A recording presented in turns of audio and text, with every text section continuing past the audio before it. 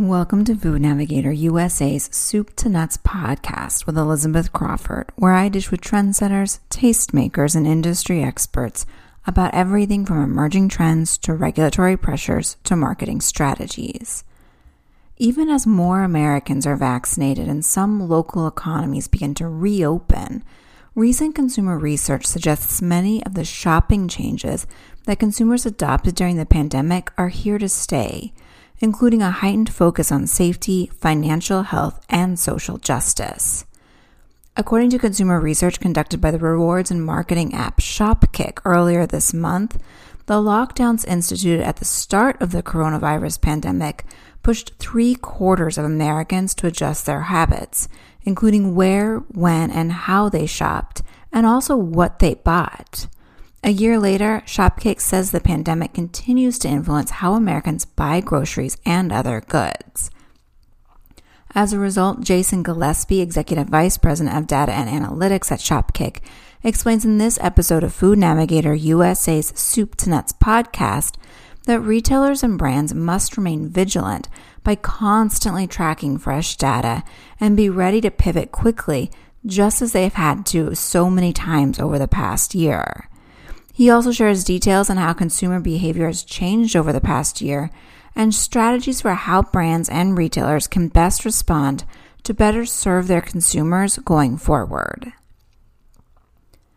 As part of Shopkick's commitment to helping brands, retailers, and shoppers navigate the pandemic, Gillespie explains that the platform surveyed thousands of people nationwide who use it to earn rewards or kicks for engaging with products about how the coronavirus and other current events influence their behavior and attitudes. We're a rewards app, and we're an app that lets people earn points or kicks, as we call them, hence the name Shopkick, for doing various activities. And those activities to the consumer might be things like looking at a video or going to a store, engaging with a product or buying a product. To a marketer, those activities look like awareness marketing, building awareness of a brand, consideration and engagement marketing, getting people close to the brand, close to the products, and then purchase marketing, actually driving a conversion. So we're sort of a full funnel player on the marketing side. And what that means is if you're a consumer and you're in the Shopkick app, our hope is that there's something there for you regardless of which stage of that funnel you're in. One of the things that we regularly do in the app is talk to consumers. We talk to them primarily through surveys. Those surveys could be how you feel about a product, for example, or they could be surveys that are more general and designed to capture insights from this fairly substantial population of Shopkick users. That population is actually large enough so that we can pull out kind of representative samples on really any cross-section of America that you want. The everybody buys food, almost everybody. There's probably a few, people that, stay in their penthouse 24/7 in New York City or something that are, very non-representative of the U.S. population that we don't have such good access to. But by and large, if you're thinking about the general U.S. buyer population, we have pretty good access to that. The other thing is we have a rewards platform, which means we have a mechanism for giving people a generally small incentive, not so much that it would bias the results of the study, but big enough that it would give them reason to want to participate. One of the earliest and most persistent changes in consumer behavior during the pandemic, uncovered by Shopkick, was a heightened focus on health safety, which the most recent survey reveals likely will remain a top priority for many Americans, even as the vaccine continues to roll out. What's interesting about that is that while there appears to be some debate among the political classes, among the actual buying public, there's very little debate. 79% of consumers expect retailers to continue to enforce health and safety restrictions. And I'll give you some examples of those that we specifically asked about. Requiring a face covering for both shoppers and employees. Disinfecting both shoppers and things shoppers may touch. Enforcing 6 feet social distancing. Keeping plexiglass barriers at checkout. And limits on the number of shoppers allowed inside a physical location. Again, about 80% of consumers are very much in favor of these. So while you may hear a debate in some political circles whether those should be sort of government imposed, almost assuredly they should be imposed by the businesses themselves who are within their rights to enforce each and every one of these mandates as privately operating businesses. And I think what you'll see is, again, unlike government, which generally doesn't care about as much as 49% of the population, businesses care about everyone. And when 80% of the population says you're going to enforce these, I don't think business thinking is nearly as Neanderthal as you'll see from some people in government. In addition to setting high ongoing safety expectations of retailers, most consumers will hold themselves to the same high bar. Shopkick found 96% of vaccinated consumers and 97% of those who plan to be vaccinated will continue taking personal safety precautions while shopping in-store, including 93% who will wear face coverings, 87% who will use disinfectants, and 66% who will shop at off-peak times. One reason for the resolute focus on safety measures could be a concern that not enough people will be vaccinated quickly enough to create herd immunity.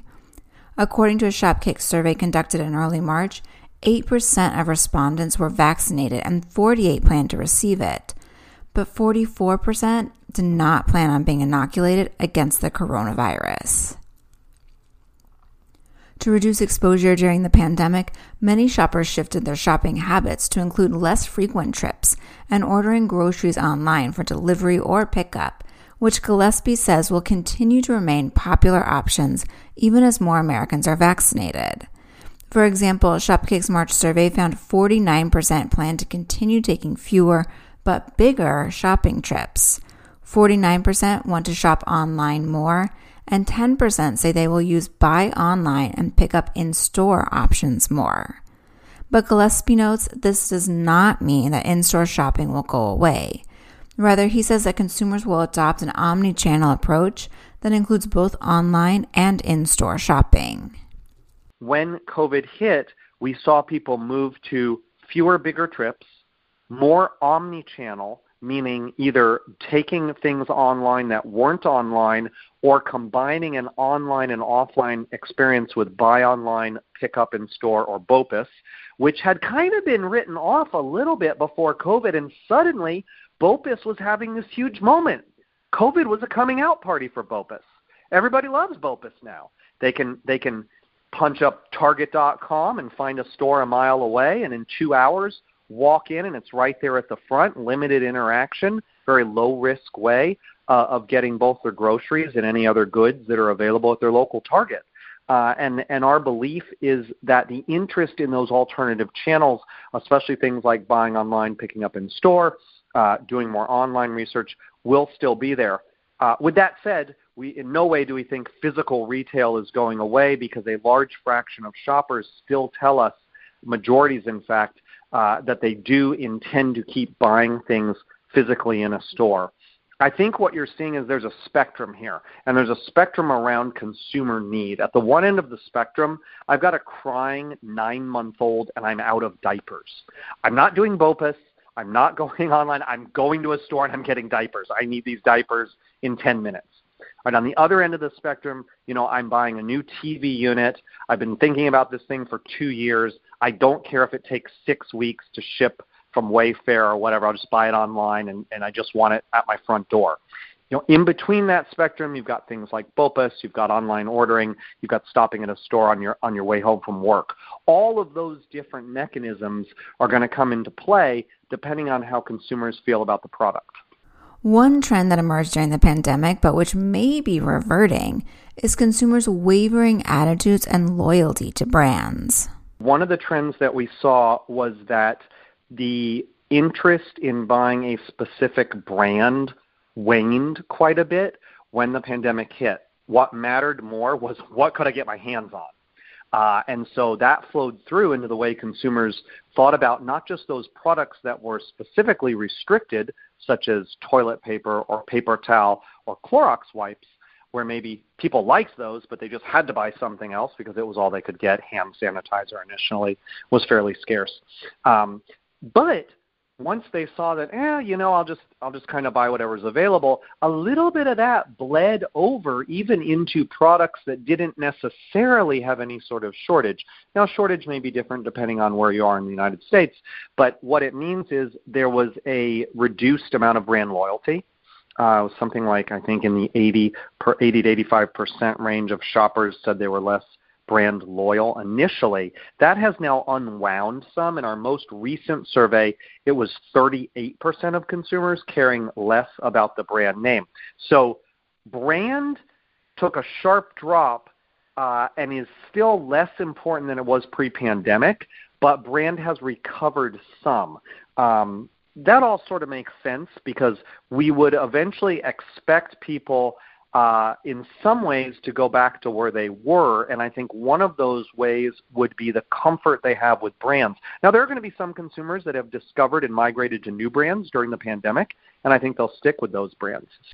As brands fight to regain or maintain new consumers gained during the pandemic, many are bringing back promotions, which Gillespie notes mostly stopped during the early months of the pandemic, but which now can be a powerful tool.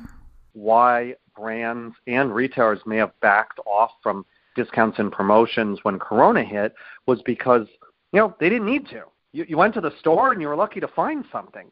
You weren't price shopping. You were simply shopping to get your hands on things. And so there was absolutely no reason to discount when you've got supply chain issues, when you've got stockouts.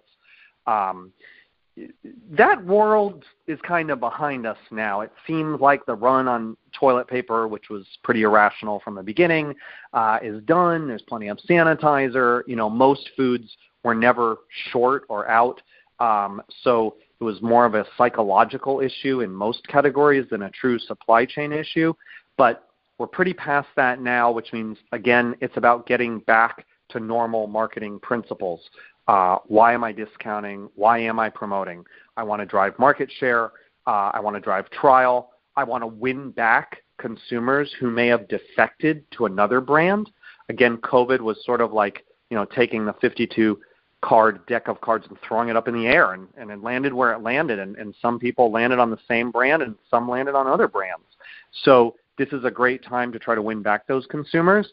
And the other thing is, it's a very uneven recovery. It's a K-shaped recovery. So you've got one group of people that are shareholders and the market's at an all-time high and the value of their home is up and everything's going relatively well. You've got another group of people that are struggling to get back to work. Maybe they were in the restaurant industry or hotel, tourism, cruise lines. Travel's still way down. Whole segments of the economy that aren't going to just spring right back. They're going to come back over time. I think that's a generally accepted belief. But there's people still struggling, and there's a lot of people for whom value really matters. So this is an opportunity to speak to that group that's maybe not necessarily doing as well. As influential as money is on purchasing decisions, it isn't everything. Brands and retailers' values also influence what consumers buy, according to Shopkick data, which found 68% of Americans claim the pandemic has made them more conscious consumers. Shopkick's March survey found 39% of respondents report researching whether their values align with their brand's or company's values before buying from them. In addition, 11% say they're supporting more BIPOC-owned businesses, and 65% say they're keeping it local, which includes foregoing online shopping for 8% of respondents and skipping Amazon.com particularly for another 8%. Gillespie also notes that there's a very strong correlation between shoppers' age and how important it is that their values align with the brand's or retailer's values. The younger you are, the more it matters. So if you're in Gen Z, if you're a millennial, it's pretty significant. Somewhat if you're Gen X, a little less, but still getting more meaningful even within the baby boomer cohort. Let's not forget that they were, while they're older now, they were probably the original social changers back in the day. And so that kind of stuff can matter all the way up the age spectrum. For example, Shopkick found 55% of Gen Z shoppers are most likely to shop more at retailers or buy brands that align with their values, followed by 47% of millennials, 45% of Gen Xers, and 41% of baby boomers. Where retailers can play into that, or brands, you see that it's easier if you're your own brand and retail combo. But even if you're a brand that's sold in a store, things that are green, things that are environmental, things that are organic, non-GMO, there's all these labels and attachments now that people are tying to brands and products that represent a value. As brands continue to navigate the rapidly changing values and the uneven economic recovery, Gillespie says their best bet is to remain flexible and invest in fresh data, which Shopkick can help provide, as this will reflect the impact of rapid change and influence their next moves. Things are starting to get better across the board, but it's a little bit of wait and see here, a little bit of touch and go in 2021. I think the key for brands and retailers is going to be maintain your flexibility, maintain your agility, keep on top of data points, adjust as needed. This isn't the year to fall back on annual planning syndrome, right? Whatever you think is going to be the condition of the world in 12 months, I wouldn't even spend your time there. Be thinking, month at a time, 3 months at a time, because things are changing quickly as we vaccinate, presumably most adult Americans by, I think, sometime in May is the projected number. That opens up the possibility for things being very different, come July or August. Apps like Shopkick or other mechanisms where they have a direct line to the consumer is helpful. I think how Shopkick tries to help, other than just being a marketing vehicle, is by being a source of insights. If you think about looking at everything that someone's buying on their receipt, looking at what they're picking up and holding in their hand, looking at when and where they're shopping, there's a lot of kind of customized or individual insights that could be useful to a brand manager. If I'm managing a brand, it's critically important that I understand, for example, what's my share of wallet, how's that changing over time, and I don't necessarily have that at a very detailed level because I'm getting a data feedback from a retailer, or distributor, or whoever it is that's rolling everything up, and I'm missing nuance and I'm missing subtlety around, there's a pocket of stores in Southern California where I'm doing really poorly because there's an aggressive local competitor or something like that, where I think being able to dig into data in a more nuanced way is really important for brands right now.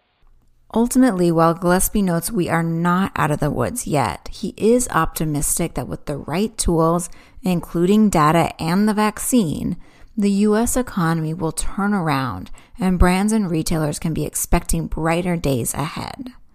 With that, we reach the end of another episode of Food Navigator USA's Soup to Nuts podcast. I hope you'll join me again next week for another installment. And to ensure you remember, I encourage you to subscribe to us. Until next time, this is Elizabeth Crawford wishing you a productive, profitable, and safe week.